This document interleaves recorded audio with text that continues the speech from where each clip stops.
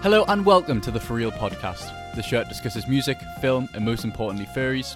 I'm your host Matthew, also known as Hypebeast Dan, and today we have a very peculiar artist and creator with a very peculiar film and album choice as well, which we'll get on soon. It's Papa Boy. Welcome to the show, my guy. Welcome to the show. How are you doing? Hey, yo, what's good? I'm doing all right. I'm tired. You're tired. I'm tired. It's all good. Yeah, I've been at work for 8 hours since 6 in the morning. And I'm ready to try and project the rest of my energy and then just collapse once I finish this. But it's going to be wonderful. Going to have some great conversation about the choices and the stuff that you make. It's going to be great. Have you been up to much today then? Well, I mean, it's morning for you though, isn't it? So yeah, it's about 12:47 at the time of this recording. And Damn. I was doing some work around the hotel. I was up pretty late.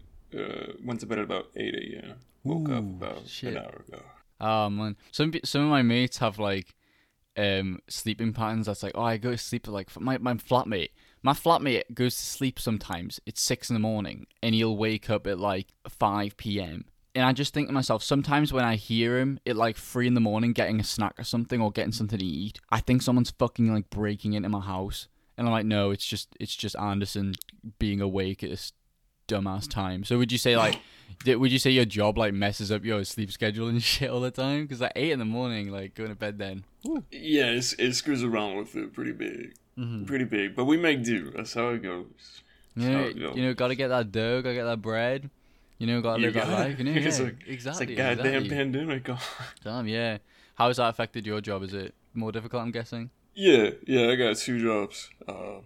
Less clientele, more uncertainty regarding where the next customer is going to come in from. Yeah, definitely. I got another job as a busser and waiter. I've been a barista this summer. I've been a pool hand, all sorts of stuff. Been all around the world. All around the world in the job prospectus. That's fantastic. Anyway, let's jump straight right into it. Introduce yourself, the kind of stuff you make. This is your time to shine. Go for it. So, I'm Papa Boy. I am a walking, talking dog man. I supposedly am from Bolivia. No one's quite sure on that. Some say Bolivia. Of the North, Colombia, as one might call it. And basically, I see a talking, walking dog man. I'm like, that's cool. What if he had a gun? That's really cool. Now let's throw on some unnecessarily loud music, make some edits in After Effects. Let's learn Blender. Oh, man, 8 hours just got wasted learning this new skill. But that's all right. I'll apply in the next video. Exactly. That's so... See, when I read your application and I checked out your YouTube stuff, I was like, we can just talk shit about editing for ages. And that is exactly what we're going to do, because you're the first person on the podcast so far that their main creative kind of outlet is video editing and heavily video edited stuff. I'm not talking hey guys, what's going on kind of vlogs. I'm talking After Effects, masking, editing, putting fucking loads of random furry shit in videos. I just love it. I loved your stuff, and I was like, I really want to talk and discuss that. So yeah. Hey, thank you, man. Mm-hmm. Where would you say, let's start off by saying, where would you say your content lies? Because I think you have a diverse range of videos on your channel, but at the same time, they're all very heavily edited. Some of them tackle more commentary kind of stuff, but at the same time some of them are just pure mind fucks, and I love that so much. Truth be told, it feels like I lie within no man's land. Release a video, let's just say it this well, for my standards. It's not uncommon for me to go through the comments section and you'll see maybe, a 10-year-old kid who just thinks talking dogs are cool. You'll find people who don't consider video editing art. You'll find people who are kind of like you. They're like, what the hell? But hey, this ain't too bad. And it's just non-furries, furries. Even on the Furries versus Weaves video that I made a long time ago. Just people from all age ranges and everywhere.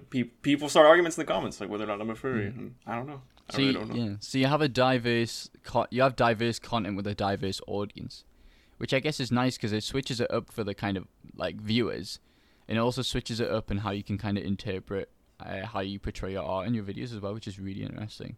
I'm scrolling through now because you haven't made too many videos. That's the thing, but you have to keep in mind that After Effects, personally, someone who uses it, And I don't even use it to the extent that Popper Boy does, because I make like shitty Beastars AMVs. I don't like track mask all the fucking like furry like that. You are now watching Popper Boy videos. Your trailer is incredible. So many like things are going on. It's absolutely insane, and I just can't even imagine how long that would take to make. Honestly. Yeah, well, I'm gonna give yourself some credit. Like, I've seen it. I've seen what you do. I actually liked it where the blood came out of the ass. I thought that was cool. Oh, stop it. Stop it. You give me too Oh, you want me to stop? Okay, no. That's okay. So, it's like it's all Retro Novama. You'll do one thing for a week, and then you'll stop that as you get this other idea, because ADHD is surreal and how all-encompassing it is. Mm-hmm. And then you'll come back to that work later on in a few months from that time, and then you'll be able to do it extremely quickly because all the work was done a long time ago. You've forgotten how long it actually took. So I lose all track in time. I do, yeah. I was telling you how I do this thing where I will work on an idea for a video non-stop for around like, I don't know, a week or two, but I will work non-stop on it, and then I'll get around like 80% finished, and then I'll just not do it, and I won't finish it, and I'll hit a hurdle, and I'll go, right, that's it. I can't be bothered to work on this shit anymore, and I'll either start a new project or a new video, or I'll just ignore it completely and just do something else that I enjoy doing, which, I mean, kind of sucks. I think one thing I'm going to try and do in terms of like creating projects is definitely stick to them. I think the podcast is definitely an example of an idea that I've definitely attempted to stick to, but I think the only reason I fully have is because when I released that teaser video, I already had a base amount of people that wanted to watch and listen to this content, and I had a base set audience, and I was like, oh shit, people are actually interested in this. Like, I'm gonna actually need to commit. Like, so I have, a few episodes down the line, it's going well. But I definitely do understand that where editing takes a lot of time, but as long as you focus on it and you just kind of like set your mind to it and know that you enjoy, like I find it easier because I enjoy editing, and obviously I do it as a degree as well, so it's good practice for getting used to the kind of skills and techniques that I can apply to my university work as well. So yeah, I feel you on that. Yeah, definitely. Let's focus on the aspect of furries. So you say you're in a weird kind of liminal space in furry stuff where you don't say you're a furry, but you're kind of on the edge. You have a furry character, but you don't have much experience in the furry community. So do you want to elaborate on that a bit? It's a very wishy-washy furry community. God, what does that even mean? My sociology professor, I asked his ass about furries and internet subculture, and he was just like, dude, all I know were like what weeaboos are, and that's my extent. I don't go on the internet. So my professor wasn't any help in that regard, aside from the material that we read. And dude, like, regards to what the furry community actually encompasses, whether it's the the mentally deranged 3 a.m. posting where you're creating conspiracy theories regarding the government, but you're all doing it while you have dogman avatars, or whether you're on the other side of the spectrum and you're like doing like cutesy wootsy, very superficial. Whoa. Like, I don't know where it ends and where it begins, because what is the furry community? It's like, oh, it's like you think talking animal people are cool, and it's like, all right, yeah, talking animal people are cool. Is Mickey Mouse a furry? I don't know, but yeah, to me, I think you're a furry if you say you're a furry. Everybody enjoys anthropomorphic animals from time to time. I mean, if you like Disney films that have those kind of animals, you are actively enjoying those animals. It's just more taking it to the next level of being engaged in a community that solely focuses on that aspect of creativity and like art. So definitely, it is a middle ground, and I do kind of see where you're coming from. So the dog that you use in your profile picture for the YouTube, and the dog that you use kind of in a lot of your videos, is that your Sona, or is that just a dog? It's just a random dog, that you're just chilling with? For simplicity's sake, I just always say yes, my Sona. Mm-hmm. But if anyone ever asks for more in-depth explanation, I tell them what it is. That's fair. So, 4.65k subs. How long have you been doing YouTube for then? to kind of gain that. I mean, 4,000 over 4,000 people is still a good amount. That's a high amount of subscribers in my opinion. So how long have you been doing YouTube for then? I've had the account since 2008, Mm-hmm. but really I've been doing YouTube since January of 2018. That's cool. How did you kind of get into editing and stuff? Did you just kind of look at other creators, or was it something that you just kind of stumbled upon yourself in terms of interest? I stumbled upon it because of VR chat, the Norwegian people, and loads of free time at university. Oh, that's fair. I wish I had a lot of free time at university, but sadly I don't, which kind of sucks. But I mean, like I said, a lot of the stuff that I do in my spare time, like editing, can be applied to my degree anyway, so I can kind of integrate it and it's nice. So yeah. What is your most favorite video that you've made, would you say? Oh, jeez. It's like asking an actor what's the favorite movie they ever did. Shit. I enlisted a lot of videos. A lot of videos. I have over 200 on my account, but only like 20 are visible or something. I have different favorite ones for different reasons. I'm the one that No, I didn't voice it. My friend Sugar Cubes did. I mean, Oopsie Whoopsie. I made that meme voice thing. I actually made it when I was 8 minutes late for class. I still remember that. I was walking out the door. And then I was thinking, wait a minute. No one's done this meme ID yet. So I rushed back to the computer and I did it and uploaded it. And I was like, oh man, we're going to get 500 views. It's going to be epic. And then it ended up getting over 400,000. So now it's like, I unlisted it because I didn't want to be the guy that just screams the same thing over and over. Yo, that's mad. Channel. That's not on your YouTube channel though. So have you took that down, or is it just on a different channel? It's just unlisted. Unlisted. That's fair enough. That's my most memorable, but I guess my favorite would be any of the VR chat videos, which I think I also unlisted. Because I mean, you take VR chat and then you essentially make it it's hard to explain because it's like it's a VR chat video, but you just heavily edit it and it looks so fucking cool, and I just love it so much. It's really, really interesting. What's your kind of thought process behind it? Because going back to the you and I watching Popper Boy video that I watched when I first went on your channel, I just thought to myself, how can somebody make up such a weird video with so many elements and so many characters? Like, what's your thought process behind your videos? Like, it baffles me, honestly. That's too kind of you to say, dare I say. But really, it's just, you're a dude on the internet, you got friends across the world, you got Yizzle in Israel, you got Dajun in Namibia, you got Liran, Curl in Brazil, you got boys all around the world, you got a little bit of time when you get home from work and you're tired, and, ADHD, being tired, which I'm sure you're familiar with, at least in this moment. You're just like, hey, wouldn't it be funny if this dude farted on the microphone and then Margaret Thatcher popped out of the corner? Like, it just, whatever happens, you just let it flow. And if you don't like it, you scrap that and you see what else could happen. Are there any content creators and YouTubers you look up to for inspiration per se, or any kind of ideas that you look at? Because it kind of gave me vibes of this guy was he called like Syriac or some shit on YouTube? He did some like weird ass like edits and weird ass kind of videos, and it reminded me of that in a sense, but more of a furry kind of cartoony twist on it. So is there any YouTubers that you personally look up to for kind of inspiration? I've heard the Syriac comparison before. Oh, have you? I have. I never watched too much of him, but I did like him. I enjoyed him. People, truth be told, I typically watch history, engineering, stuff like that on YouTube because I typically just put YouTube on and listen to it while I'm doing work around the hotel or maybe while I'm as a busser. But regarding inspiration specifically, not what I usually consume. Have you ever heard of James Lee? I haven't. James Lee. Yeah. He's a trip. Oh, okay, yeah. I'm seeing some. Yes, I've seen the breaking up with Adobe video. I've seen that. That's a really good video.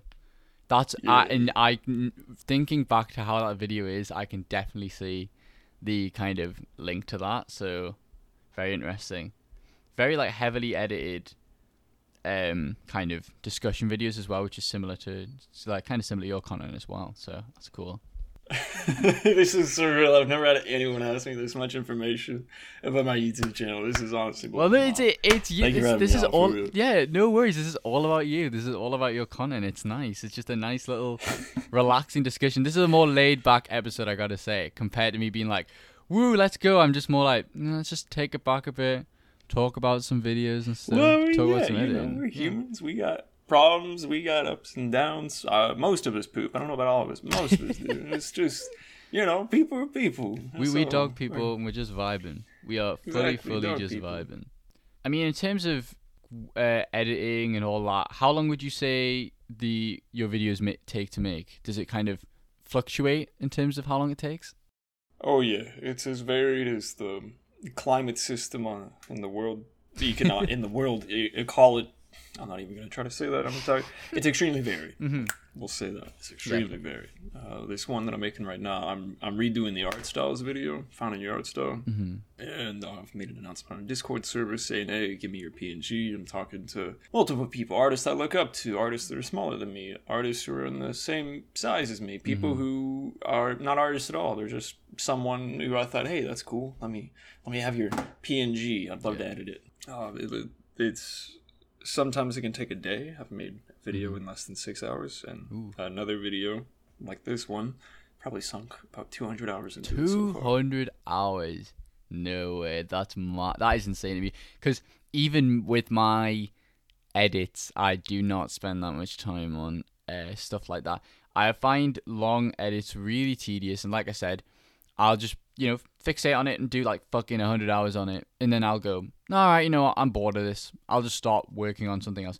I swear I have like 8 unreleased projects, like genuinely. Like I have 8 unfinished, unreleased projects that I need to finish. But which I will get round to. But for now, I'm focused on the podcast. That's what I want to do. Which well, wait, which project would you say is the one you look most forward to finishing? Definitely the Beastars AMV. I think the Beastars AMV is kind of the edit that I'll put a little preview of it on the screen for everybody on YouTube, just a little bit of a sneak peek, only like 5-10 seconds. I worked really hard on this, and I think it's a pinnacle of how my After Effects skills have improved over the past 2 to 3 years, and I think it is kind of my crowning achievement of AMVs. But I got really annoyed that this green screen masking thing on Haru's eye at the end didn't fucking work, and it wouldn't, despite me doing it all correctly, just wouldn't fucking work. So then I was like, oh no, screw this, I'm not gonna finish it. I'm just getting really frustrated because I've tried to learn when it comes to editing, when it comes to playing video games, when it comes to doing anything. When I stop having fun and when I start getting frustrated and annoyed, I take a break. Or I'll stop because I'm supposed to enjoy, this is my spare time that I'm kind of using to make all this work and to do all these creative things. And if I'm getting annoyed, I'll just take a break, and that's the best thing to do when it comes to creating good stuff, because I used to not do that, and it got to a point where it would be 1 a.m, I would have finished a project and I'd be like, that part's slightly off, and I'll just get really annoyed at that slight thing being off because I've worked on it for fucking 6 hours straight in little things. When you start editing, I'm sure you know, when you start editing for that long, you get pissed off at the tiniest things, or if something doesn't work, because you're just tired and you've worked really hard on something. So take breaks. As to anybody that does anything, just take breaks and you get refreshed straight away. I had a situation where I was really struggling on editing a specific part of an AMV, and then I went to bed and woke up the next day, just did it first try. I say that as it's a video game, but sometimes After Effects, since it's fucking stupid, it won't do what you want it to do. So, and then it'll just suddenly work the next day. So sometimes it's just nice to take a break, if you know what I mean. I 100% feel it. It's important to take a break. It's important. You don't do your work as well as you could when you don't take breaks. Yeah. I mean, you gotta have discipline, absolutely. But if you're working on the same composition that you were 2 hours ago because you just can't get his eye socket right, and there's just something wrong about the color gradient, take a break. Yeah, exactly. Yeah. Let's completely flip the conversation. So, furry community, furry fandom, in a sense, you, like we were saying before, you just don't you're not much involved in that, you're just more involved in your creative work. is that something that you can see experiencing in the future, potentially? Going to conventions or doing anything like that? Or do you think, are you just going to stick to dog person making weird as fuck videos that are like trippy? Is that what you're sticking to? What do you think? I mean, truth be told, I'm not opposed or in preference of either one. I fell into Papa Boy, and now it's, I mean, depending on who you ask, I could be involved with the furry fandom every single day. There are schmucks on my server who like to scream, "This is actually a furry server," Papa, by the way. And then you have the other non-furries come in who argue with them. And it's just, I always hear contrasts of voices and different opinions. And at the end of the day, it's like, regardless of what the furry fandom is or isn't, it's like, I mean, I'm just doing my thing, and whatever happens, happens. Got a vibe, maybe, you know? Yeah. See, that's what I did for a solid like 2-3 years. I just had this dog guy that just kind of resembled me slightly. And I was like, I just vibe with this. I didn't do anything with it. But I was just like, sometimes I would, because this was when like Snapchat stickers came up, and it was like Snapchat stickers were like this thing where you could, I don't know, it was hard to explain. It was like when I was 16, 17, like Snapchat stickers were a thing where you could like imagine like highlighting somebody's face on Snapchat stickers and it becomes a sticker and you can just paste it. I did that for the drawings I did of my guy, and I just put it in like random photos, and that was like my little like sticker, was my guy. And I didn't do anything more than that. It was just more of a lol dog version of me. And it's just like, that was it. But now it's something way more than that, because I'm part of this very community and I get commissions, etc., etc. And I do think it's something, I've said this in a previous episode, it's something that I gradually kind of learned to accept over time, definitely as well. But I mean, it's nothing bad at all. I love being a furry. I love talking to so many interesting creators and interesting people with weird ass and cool fucking personas. So, you know, it's just a vibe, innit? It's really such a vibe. Yeah, I mean, it really is just a vibe. If someone calls me a furry, I can't call him out on that. I mean, I can't call him out on that, so I'll just take it. But if someone says I'm not a furry, it's like, yeah, I mean, I don't really have a preference on it. Mm-hmm. So I think that's dope, though, that you can not encapsulate, that's a strong word. You can represent, there you go. You can represent yourself on the internet without actually having to put your face out there. Because it's scary, you know, putting your actual face out there. Because once it's out there, boom, that's it. But this character that you project, it's like a surrogate of yourself. Yeah, and it is interesting to kind of think of it that way as well. When it comes to what do you study at university? Bullshit. Man, I partied too hard. I was a business major. Okay. Studying Spanish and Portuguese. Then I moved on to history and linguistics. Ooh, interesting. So, because of that, you do history in linguistics, which is completely contrasting the kind of video editing work you do. Is history and linguistics something you want to pursue as a career, or like a similar kind of job including those? Or do you think video editing could potentially be something that you pursue as more of a kind of career or job prospect? Because you do commissions, don't you? You do editing commissions from time to time. I do. I mean, yeah, I'm too tired for this shit, dog. I do. My mind is fried. There's no getting around it. I do commissions, and I actually have them eternally closed. But I still get some people who come in and say, "Hey, can I have a commission?" Mm-hmm.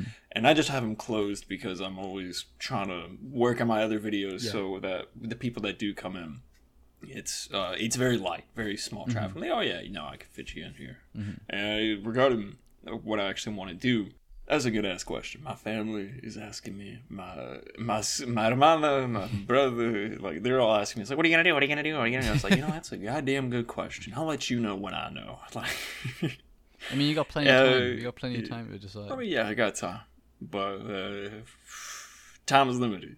I mean, it's not like I'm gonna walk onto the street and I'm gonna get vored by a politician tomorrow. Probably not. I don't know. The world's crazy in 2020. Let's hope not. But really, I mean, I'm not against. I guess it's the same perspective as I have towards the furry fandom. I'm not against it. I'm not like actively pursuing it either. Just like whatever happens, happens. I have a proposition from a dude. We call him Colin Moneymaker. He's in New York City right now. I think it might be based in Maryland because of the pandemic. But he's like, finish university, schmuck, and we'll set you up with a bitch job, which would just be an internship at a editing studio. But they don't have access to things like Houdini, the full version of Nuke, all that stuff. That'd be pretty cool to work on. I also have an opportunity to go into master's work and finish up my history. And looking at my GPA, that's probably less likely because I was a frat boy. Oh, I'm sure you'll be fine. Come on, frat boy, really? Papa boy, frat boy? Frat boy. God damn, Chad moment. Oh, shit, Chad, bro. Like people, if I can just say, and this is toot my own horn, but if this is gonna be about me, then this is my moment to say it. I'm not a model. Yeah. But you don't have to be a model to be decent. But every single time that I post my face for the first time, when people see it, they're like, "What the fuck? And you're a furry?" It's just like, I'm tired. What is that even? No, I totally get that. I totally get that. Yeah, it's like, you're a good looking cat. I see you on Twitter, you post pictures of yourself. I'm like, damn, look at that curly hair. It's like, it's a good flow. It's a good look. Because I had somebody, when I used to talk to people about being a furry, I used to only tell people when I was like really fucking drunk, and I told somebody, and everybody's been really nice about it, but one of the most awkward situations, one of the most awkward replies was like, "You don't look like one." I'm like, what the fuck is that supposed to mean? It's like and I'm like, what the fuck is that supposed to? I know, so I totally get that. I totally get that. It's like, you expect me to walk up to you and I got Cheetos on my hands and I'm a fat lard. It's such a dumb fucking stereotype. Furries come in all shapes, sizes, backgrounds.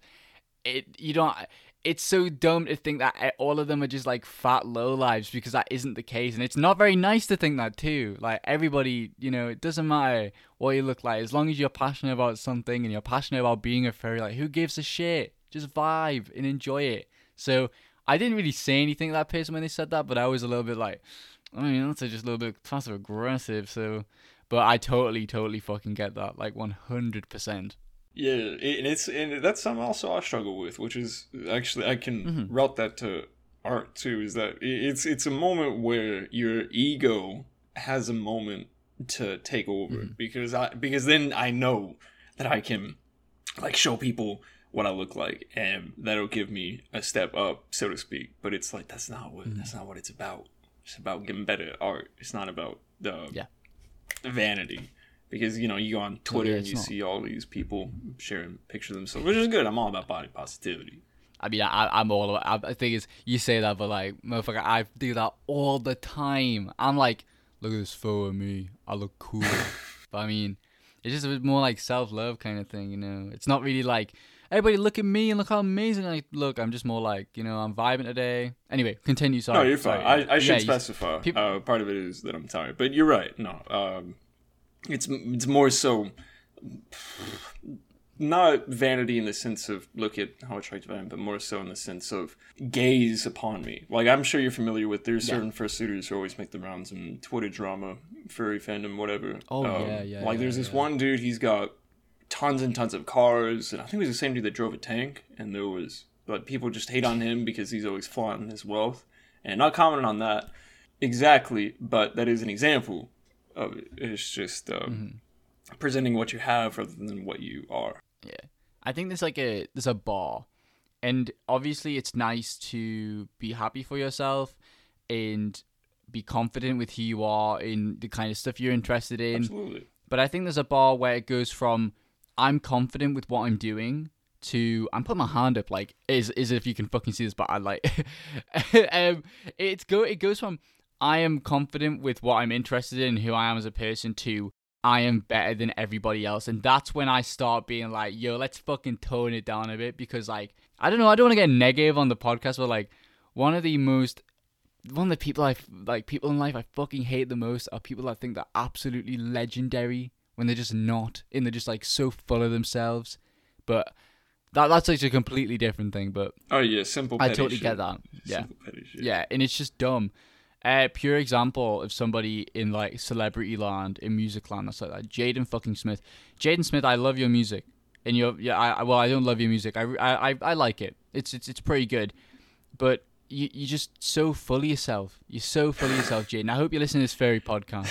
If you are listening to this furry podcast, please tone down the ego, and I'm sure your music will come out better as well if you tone down the ego. Because he thinks he's like a fucking messiah. Your dad's cool. I love his music, but yeah, your dad's cool. Your dad's a vibe, but I mean, dog, I just gotta say, like, I love your music, man, but I just can't stand your personality. You're just so fucking egotistical and obnoxious. There's like a Genius video where it's like, I made Icon because I am an icon. I see myself up there with Jimi Hendrix. I'm like, what the fuck are you talking about? You're like Will Smith's son. Oh man, you're the Kid in Karate Kid remake. I mean, which is a pretty good film, but can't say I ever saw it. You haven't seen the Karate Kid remake? Nah, I've never seen with Jackie Karate Chan? So fucking based. It's just it's awful. It's awful.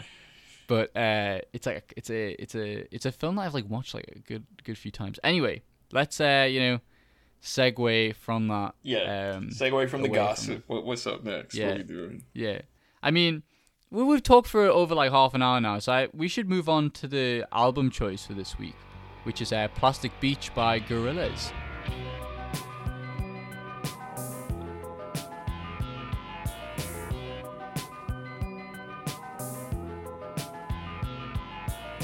Fun fact about this album, this was my first ever vinyl record that I bought. So there you go, that's something. So why did you choose Plastic Beach in particular? What was it about Plastic Beach that you said, I want to talk about this on the podcast? Half of it is that it is one of the few albums that I've ever actually sat down and just listened all the way through. I'm a very eclectic person. I'll just put on YouTube, SoundCloud, Spotify, Napster, whatever. And I'll just let it rip through the random. Yeah. But when it released in 2010, I was in 8th grade, and I remember seeing it on the heavy-ass LCD flat-screen TV that was probably way more expensive than it was worth. And I was like, oh my god, look at those graphics, that 3D clutter.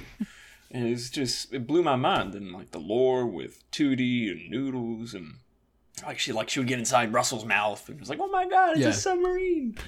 And all that, and I was not only the visuals but the music too, because you had Snoop Doggy Dogg rapping in the intro, and then you had the orchestral symphonic symposium in the beginning as well, and then you also had just this melancholic.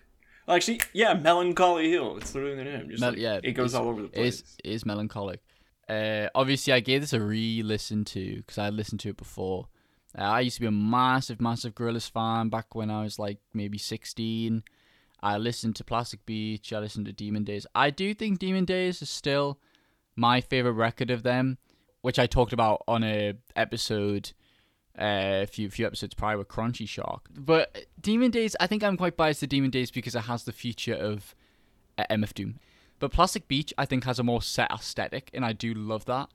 It feels like a set album. And I do remember finding the beginning of the record very, well, not boring, but just like, I didn't really enjoy it. Orchestral intro to like White Flag. I didn't like any, like, those three songs. Not like I hated them, but I didn't vibe with them too much. After re-listening, I do have a bit more of a newfound appreciation for them, but they're still not as good as some other specific songs on the album. So what would you say is your favorite on the album? Rhinestone Eyes, hands down. Rhinestone Eyes, you're fantastic. When it goes in, like, I don't know when I don't know like the exact timestamp, but you know the part I'm on about doing. Oh no, maybe that's a different one. I'm trying to think. Maybe that's Empire Ants. Maybe it's Empire Ants that goes really in. What's the one that's like, oh joys are us, the sun has come again, or whatever the fuck? That's Empire Ants, isn't it? I think so. Was it? I don't quite remember. But there's a not a beat switch, but there's a kind of like the beat kicks in Empire Ants at a certain time. But Rhinestone Eyes is also, well, I mean, you can also say the same thing for Rhinestone Eyes, because that's the one that's like the weird ass, like, is it a synth? Do you know what I mean? It's like the keyboardy kind of. Which one, Rhinestone? Yeah. Yeah. That's the exact one. Yeah, I love that. And with Rhinestone Eyes and Empire Ants, they both had, I don't know if you've seen, but they both had like storyboard music videos for them, I think. and they looked Yeah. absolutely beautiful. Did you I see the loved them fan made so one much. that they redid? I think that's the one I'm on about. I don't think it's an official one. I think it might be a fan made one. That It's many fantastic. years, and it's beautiful. God. Yeah, it's fantastic. Talk about tenacity.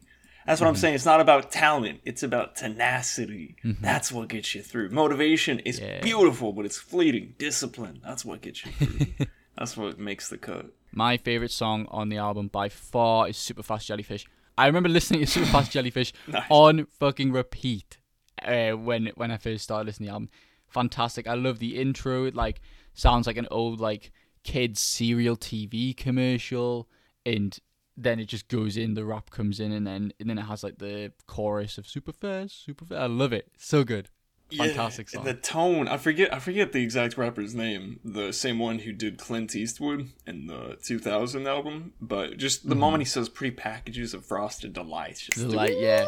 Comes the toy. I like that. It's good Yeah, shit. It's it so is good. good. I It's love very it. good. Trying to think of it. There's so many solid picks on this album. It's a very, very good album. And I can see why, for a lot of Gorillaz fans, this is their favorite Gorillaz album.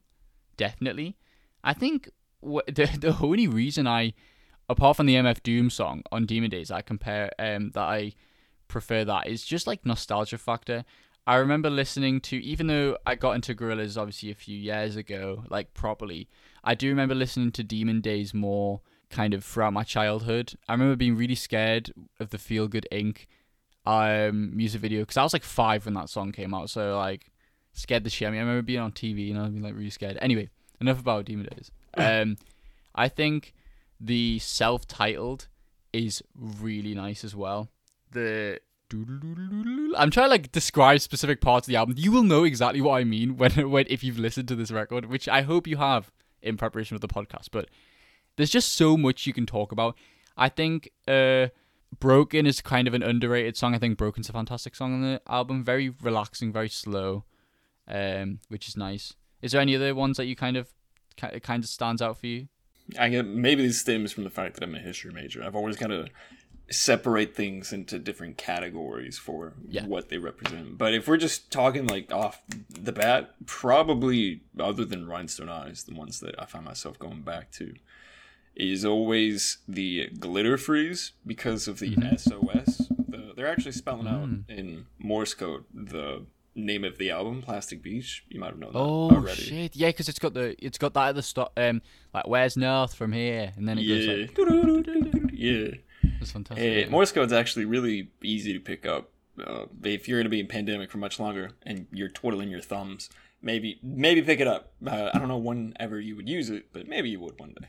It's just little things like that. In more of the songs than not, there are always these little touches like that self-reference other moments, either in the album itself or from the lore of years past, or even alluding to something. Like on the storyboards for Rhinestone Eyes, you have the 4 horsemen of the apocalypse, and those were references towards what was to come regarding Murdoch's transgressions against the music industry. And then you just add other cool things like Snoop Dogg holding the gun. That's always fun.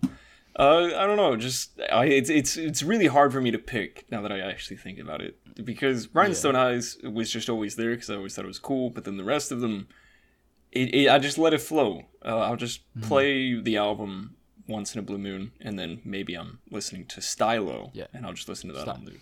Stylo's so good. Like you've got like the kind of that keyboardy like bing bing, and then you got like the when it goes like, is it love? Is it electric? It's so good, so good. Like the is it Bobby Womack that's on that? Maybe is it his vocals or maybe? That's a good question. I don't know. Yeah, but it's just overall, and we haven't even talked about the kind of most popular song on the album, On Melancholy Hill, which is obviously a lovely, lovely song. I do find that song a tiny bit repetitive, and I do think it doesn't provide the same unique kind of lyricism and production as some of the other songs on the album, but it's still a really good song. Like, don't get me wrong, I love it. But I do think it isn't the best song on the album, but it's still great. It is And good. I think that's I don't think it's the best one you've done on the album. Yeah, and I think that's the thing. It's like the worst song, the quote unquote worst songs on this album, like aren't even bad. Like they're still good. It also in terms of talking about messages and like how obviously Gorillaz have a lot of lore because they're obviously a virtual band. That like it's obviously they've created these characters based on just like these fucking weird ass like gorilla like people who have went through a story throughout all their albums, and this is no exception. I do think Plastic Beach's story and everything behind the album is the record that I remember the most in terms of story. And it also has an underlying message about the environment as well, I'm pretty sure, because it's about like Plastic Beach, you know. I'm pretty sure I'd read something about it anyway, at least, that it was kind of vibing of that as well. I've always somewhat imagined that, but I never looked into that. You have a point. That does just seem something Gorillaz would do. Yeah. I do also remember really liking the song To Binge with Little Dragon. That's, again, similar vibes to Broken, where it's a more relaxed, like, ballady kind of thing, and it is really, really nice. And I do like an album that, obviously, I was talking about other albums on the podcast, about sometimes, even though I do like a solid concept for a record, and I do like songs sounding similar because it shows that it's one set piece of art, sometimes it does get a little bit too similar and too samey. But I love how Plastic Beach maintains an aesthetic, but every single song is unique with every single song's unique and different, and also the features. I think what Humans got wrong, Humans is another album by Gorillaz.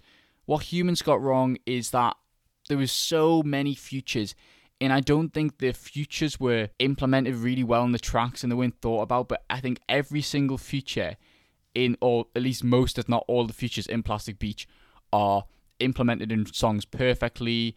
The singer or the artist fits that song perfectly, and the lyrics that they sing are perfect, and or the production that they apply to the song is really, really good. So just overall, really well structured, solid album. I love it so much. It's fantastic. I'm gonna listen to more Gorillaz now because I went off them, but now I'm gonna go back on them. Definitely. No, it's all good. It's good to hear someone's perspective on it. Yeah.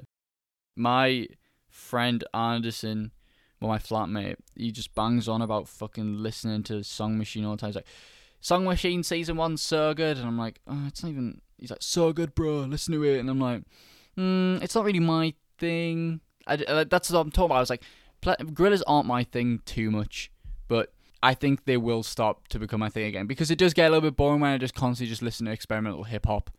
It just gets all samey sometimes. And I do need to broaden my music taste maybe a little bit more. I was looking at my Topster that I made like a few weeks ago, and I was like, oh my fucking god, it's just like 80% rap, and that is bad. So I definitely want to expand my music taste. And again, I've said this so many times on the podcast, but this is what the podcast is about, is not only introducing me to new music, but bringing me back to music I used to be really into, that I can kind of have another like retrospect discussion about. So yeah, obviously you were saying you listened to it when you were in like grade school. Did you ever listen to any of the other albums before that? Did you listen to Demon Days and stuff, or was Plastic Beach your introduction to Gorillaz' discography and as a band? I mean, Gorillaz' Plastic Beach was the first one that really got me into the lore and everything of it. But I mean, I'm the oldest of Gen Z. I'm 24. One of my memories is hearing my brother on the radio play 192000, and oh, that's such a tune. Like, it was everywhere. I remember maybe it was 2002 when I first heard it, but I was only 6 at the time. I was a young pup. And I was like, oh, what is this? And my brother's like, well, you know, baby, it's Gorillaz. And so you play it in the car when I was bumping around with him. Yeah. My favorite song on the self-titled, which has 192000 on it, is definitely Tomorrow Comes Today. And Tomorrow Comes Today is probably my favorite Gorillaz song ever. It's fantastic. It's a fantastic song. Yeah. Overall, Gorillaz always have a solid discography despite a few shortcomings and Humans. But their recent stuff seems really intriguing, really well made, and I do think Song Machine, even though I haven't listened to it back to front yet, or front to back, whatever the fuck, It's similar to Plastic Beach in the sense that there's a lot of features, but apparently they're all used in a way that enhances the likability and the listenable kind of nature of each of the songs, and it makes them enjoyable, which is what I want to see, which isn't what Humans did. So, fuck Humans, all my homies hate Humans. There's going to be some guy that's like, Humans is my favorite Gorillaz album, what are you talking about? And I'll be like, oh, come on, man, it's like dumb, it's shit, it's awful. It's not awful, it's like probably give it like a 4 out of 10 or something. It was just really disappointing because it was the first record that they released after Plastic Beach, and it was just so disappointing to me. The singles that they released for it were great, but then all the other, it's so long. It's fucking like, I mean, it's an hour and 9, but there's like so many songs in it. It's weird, but yeah. Humans, strictly regarding its musical qualities, it left me hanging. I will say that. Yeah. Anyway, we talked so much about Gorillaz, talked so much about Plastic Beach. If you haven't listened to the album for the podcast, definitely give this one a listen. This is a solid recommendation from me as somebody who used to be a big Gorillaz fan and somebody who's came back to listen to this album. Fantastic album, and definitely listen to it. And on that note, we will move on to the film choice of this week, which was Eraserhead, directed by David Lynch.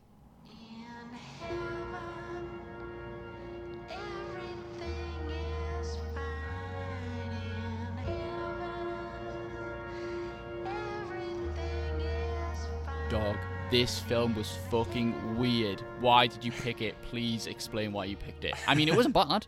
It wasn't bad. It was great. I mean, it's not bad. It's not bad. But it's fucking. I was watching this and being like, "What is going on in this dude's head that picked this for a podcast?" So let's dive into that. Why did you decide to choose this film for the podcast? All right. So true. I mean, in retrospective, I feel like that word's gonna pop up a lot more now that you said it. But in retrospective, when I was signing up for your collection service on Google Forms or whatever, you asked for a movie, and I was like, Sisterhood of Traveling Pants? No, I've talked about that enough already. So I'm thinking to myself, and I'm like, what's a movie that's like, it doesn't have to be like your favorite movie, just one that like sticks out. And I was like, Eraserhead fits that. I don't hate it. I don't even necessarily dislike it because I've watched it more than once. And so I was like, yeah, we could explore that. Why not? Eraserhead. It sure does stick with you. It sure does stick out. If people don't know for context, this film is directed by David Lynch. Now, I'm a massive, massive Twin Peaks fan.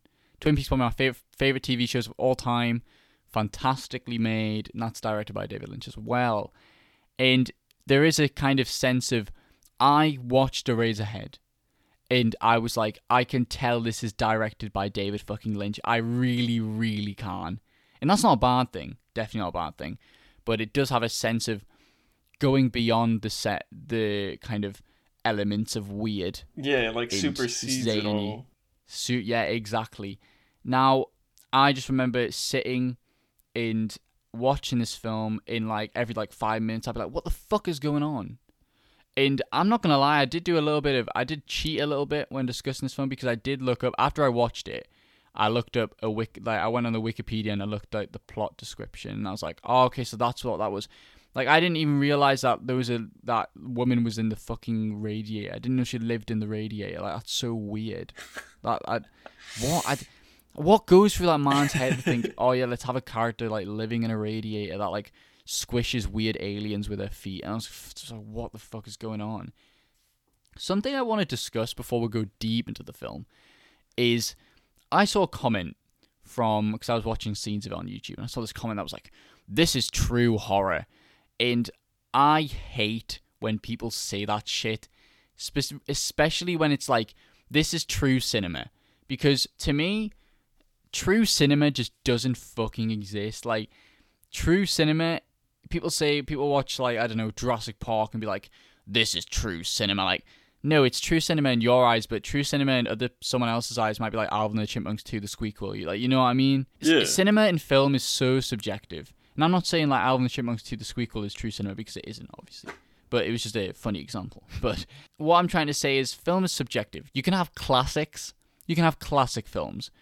But this idea of true cinema that is, kino, film art, like all that rubbish is, I think that's subjective because my idea of something being true cinema is going to be different to somebody else's true cinema, and that inherently doesn't make it true end all cinema. I mean, you can say the same thing for classics, but that's a complete. I don't want to go on about this too much, but that is my take on that comment bugging me about saying this is true horror. Because I mean, true horror might be someone might watch Midsummer, if you see Midsummer directed by Ari Aster, and say this is true horror. But then somebody else might be like, the entire thing's set in the daytime. How the fuck can it be horror? And it's like, it's just different. Everybody has different opinions. True horror, I know it might be true horror in your eyes, and that's fine. But to me, that it isn't true horror because I don't think I was scared by it. But it just made me feel weird and uneasy, definitely. And I do think that is an element of a horror. So how did this film, I don't know if you watched it recently or obviously you've watched it a few times, because I feel like I've talked a shit ton. How did it make you feel? Did it scare you or did it just make you feel really weird? Were you just like, what is going on? When I saw Eraserhead for the first time, I couldn't have been any older than 14. When you're 14, you know, you're kind of a dumbass in several ways. You're not stupid, but you're kind of a moron. And I still kind of am a moron, so I kind of have the same perspective to it now as I did then. As when I first saw it, I had just finished watching Aqua Teen Hunger Force, and I popped it in. Okay, cool. Because I bought it off Amazon.com. Because I was like, oh, nice. That's cool. My friend from down the street, and he was a massive 4chan user and all that stuff back in 2011. And he was like, oh man, you gotta watch Eraserhead, it's so crazy. And I was like, okay, yeah, sure, whatever, man. And so I watched it, and it was just simultaneous, not repulsing, that's too strong of a word. It was simultaneously making me want to stop watching it, but also consistently more immersed into it, because trying to describe that film is like me trying to figure out what the hell I'm doing with my stuff. It's like a surreal fever dream. It's what you put into it is what you get out of it, and you can say that about anything, even postmodernist art. But it's just like when he cuts open the baby and its organ, it just splats out, and it's like, and then it just starts expanding and shit. I do have. I'm gonna look. You can hear my pages. You know, I do have some of my notes for uni when I did look at horror, and there is a theory to that about horror makes us feel uneasy and scared a little bit, but it's the idea of being scared or being feeling weird and grossed out that makes us engage with it more. It's like I don't know. I'll see if I can find it. It's I think it's called the paradox of because it's the paradox of horror. It's it's a theory with Noel Carroll. It's the universal theory. Horror attracts because anomalies demand attention and elicit curiosity, and that's exactly what it is. I did feel engaged with the film, but I was engaged with the film because I wanted to see how weird it could get, and how can you top this? Because at first, when the baby was first appeared, I was like, "What the fuck is that thing?" So talking. And then it got even worse, and I was like, "What is going on?" I do feel it was weird in terms of the pacing. The pacing was really, I can't describe it. It was, I feel like nothing happened or minimal happened in the space of an hour and 40 or no, it's not an hour and 40. I think it's an hour and 20. So around then, an hour 20, hour 30 of the runtime. Not much happened at all, but it didn't. I wasn't checking. It wasn't in a sense slow paced because I wasn't checking, etc. When it was gonna be when it was gonna finish or whatever, or when it was gonna change it up. But it did seem very, like I said, not a lot happened in the space that the film, in the runtime. So it was really weird. Did you feel the same way, would you say? Because I feel it was realizes his lass is pregnant, lass gives birth, tries to look after it, then the lass leaves, then the weird lass in the radiator appears, and then the baby starts doing weird shit, and then he has a dream with has an affair with the person next door, then wakes up from the affair or whatever. I don't know what happens and stuff. Then his head falls off, and then it's given is you know what? I'm completely contradicting my statement. You know what? A lot of shit happened in that film, and it was a lot of weird shit. I don't know. It just made me feel really confused. It made me feel really, really confused. That's all I have to say about it. There's a lot. It's good. It was an experience. It was fantastic. But and obviously it's a classic of horror cinema. You know, David Lynch. But it's true cinema, bro. It's true cinema. Fuck's sake. I did like it, but just like I said, some of the stuff was just like, what the fuck is going on? Because the reason the name of the film is there is because his head falls off. Then a little boy picks it up, brings it to like a pencil maker, and turns his head into like erasers to put on pencils. And I there's going to be some film student that's like, it's a representation of like the cycle of life and how we all get interpreted into this form of capitalism where we turn into the things that people use, and it'll be some fucking shit like that. But in reality, you're like, yeah, they've just picked up this like geezer's head and turned it into erasers. Like, what is going on? I did not expect that to happen. I didn't expect it to be so literal. I mean, dude, there's an entire rabbit hole with this. I really don't know much about David Lynch. I'm going to be honest. I'm pretty scatterbrained when it comes to it. But with a fair amount of it, it's like, there is clearly like inspiration and influence for where this is derived from. And then there's other stuff like taking this man's head to the pencil factory and having some Irish immigrant turn it into an eraser to be used by the British overlord, whatever. It's like, what? I feel like he's just like, hey, let's do this. Why not? We gotta fill up the runtime. Like, I legit just don't know. Yeah. I don't know. So he speaks. He's like, Agent Cooper. He's like, because he acts in his films as well. He acts in Twin Peaks as well. He's a pretty good actor, but he's an odd man, and I do appreciate him for. I mean, this film came out, I think it was 70. I want to say 77. I think. Yes, sir. I got it on the money. 77. I just googled it. So this came out in 77, and I do think it is experimental, and it is for the time it was released, and it was an interesting watch, and I do still think it holds up today, and I still think that it's a film that you should definitely experience. It's kind of similar to, in terms of me recommending this film, it's the same recommendation that is I would give people when they watch, if I recommended them Neon Genesis Evangelion. You might not like it, but you need to experience it at least once in your life. It is, I do think Eraserhead is. It is a really intriguing piece of film. And even if you think, like, what the fuck just happened, I did not enjoy that at all, at least you know, well, I've watched it. I've watched it now, so at least I can, form an opinion on something so weird and bizarre. And to those who made it this far in, something that sticks out to me is the sound design. In the 70s, they got this much sound as a student. Maybe he wasn't a student, I don't know. But just like, it took years to make this video because of how sparse their ability to actually perform was. And all these sounds, man. It's like all of these sounds. It's a lot, yeah. Are regular Joes. It's crazy. You really, really, really off-putting sounds as well. And linking to that, the budget for this film was $10,000 US. But at the same time, you got to add inflation to that, I guess. But that's still a low budget to, what a normal horror blockbuster would be now. And it is interesting to see how they worked around that, or how David Lynch worked around that. And when I was talking about David Lynch to some of my friends who really like some of Lynch's work, they did say it is probably the weirdest film, or one of the weirdest films that he's ever made. So I'm definitely going to check out more of his stuff, because I'm a massive Twin Peaks fan, and I did like this film to an extent. So I think I will check out more of his work. And I do think, like you said about the sound design, he thinks about all the elements of his film and how he can construct a feeling of unease. Because that's his main thing. He does horrors, and he does kind of, thrillers. And he does kind of provide a sense of unease and creepiness.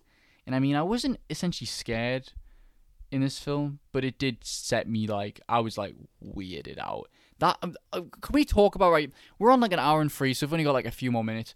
But can we just talk slightly about that scene at the start of the film where the mum goes, "Oh, my daughter's pregnant and you've made her pregnant. You need to cooperate with me to raise the child." And then she just starts giving him hickeys on his neck. Why? What was the point of him what was the point in the mum trying to smooch him? Do you know the part I'm on about? Yeah, I know the part. Yeah. Why? What? Why? What was the point? It's so weird. I mean, if I should have probably looked this. I just rewatched a lot of the parts. I didn't actually sit down to rewatch the whole thing. I'm going to be brutally honest, but I know exactly which part you're discussing.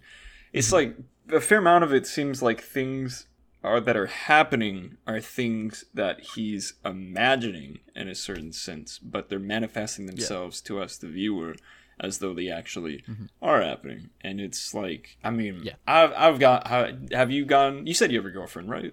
Yeah. Yeah, have you gone to her house before and eaten dinner with her family?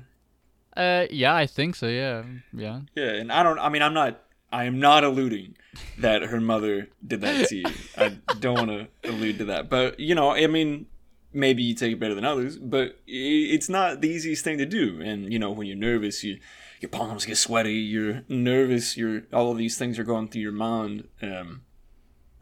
Some people are just weird. Like, maybe in his case, he found his girlfriend's mother sexually attractive. I don't know. Like, I really just didn't know. No, but it was her. It was her that advanced onto him.